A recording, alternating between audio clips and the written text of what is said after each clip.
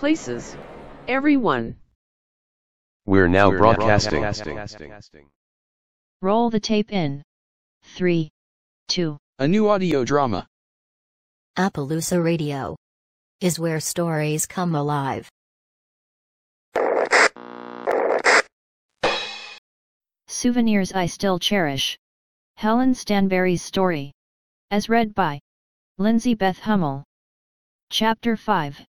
Breathing Smoke.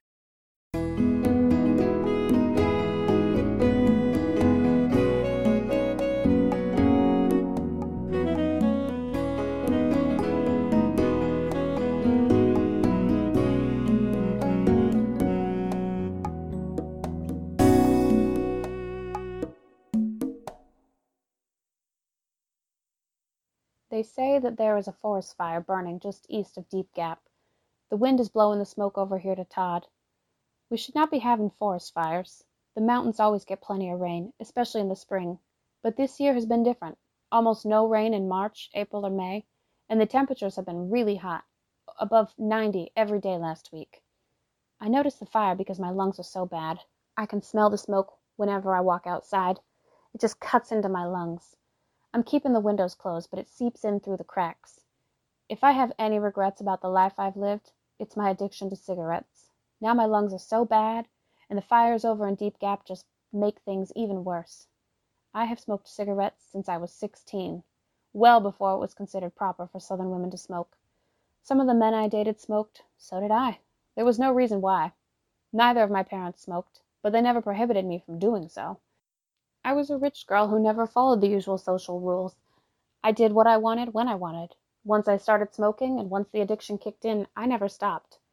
When I was teaching, I never smoked on school grounds. Still, I only lived 3 blocks from the school. I had a cigarette in the morning, none during the school day, but several in the evening. On non-school days, I smoked all day. One of the worst times for my addiction was on our trip around the United States. Ralph Norris smoked, I smoked, and Mr. Eggers smoked. I preferred Lucky Strike cigarettes as they came out of the pack. Ralph used a natty cigarette holder, which he believed made the smoke less generous, to smoke his British-made Imperials. His Imperials were not always available everywhere we went, so he would grudgingly buy Camels. Mr. Eggers never smoked cigarettes. He said he had once smoked a pipe, but had given up the pipe for his hand-rolled Tampa cigars. On our trip, he too had a compromise, often finding only Dutch Masters available at the tobacco counter.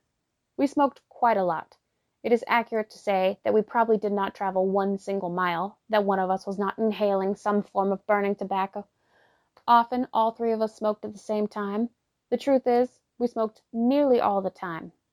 Mr. Eggers accurately counted each gallon of gasoline that we put into the Cord automobile, but he never tallied how many packages of cigarettes we consumed. That, however, is history from long ago.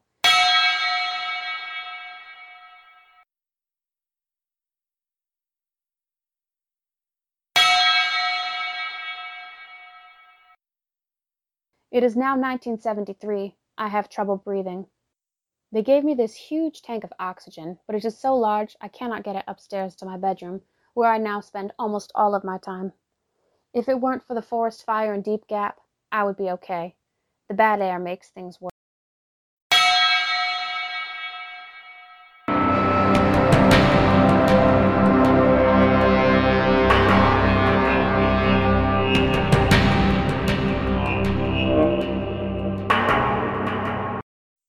Helen Elizabeth Stanberry died in May 1973 at age 67 from pneumonia and a pulmonary embolism.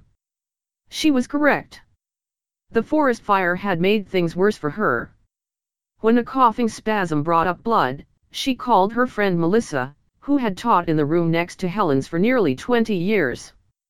Melissa immediately took Helen to the hospital, where she died a week later. She left her entire estate to the hospital's foundation, with the proceeds to go toward the construction of a new surgical wing for the hospital, named for her father, S.O. Stanberry. Her estate consisted primarily of large tracts of land that her father had acquired. The executors from the hospital found these tracts fairly easy to sell. One tract was sold to a local amusement park and allowed the amusement park to double in size. A second became a ski resort, and a third became a campus for the local community college. While the land proved easy to sell, the two houses that Helen owned proved more difficult. The smaller one, the one in Boone, was finally purchased by the city to expand a major highway. However, the large, three-story house in Todd proved difficult to sell. There was no town there anymore. Just one old church building, the school, and the Stanberry home. The house sat vacant for 4 years, until the hospital finally told the real estate agent, "Knock down the price until it sells." It was then that the young family from California could buy it. It was literally almost the only property they could afford. They discovered Helen Stanberry's postcards and the remains of her cherished souvenir collection. Yet, until this telling, they never knew the story behind them. Mama don't allow no music play around here. Mama don't allow no music play around here. Well, we don't care what Mama don't allow. We're gonna play a little music anyhow. Mama don't allow no music play around here.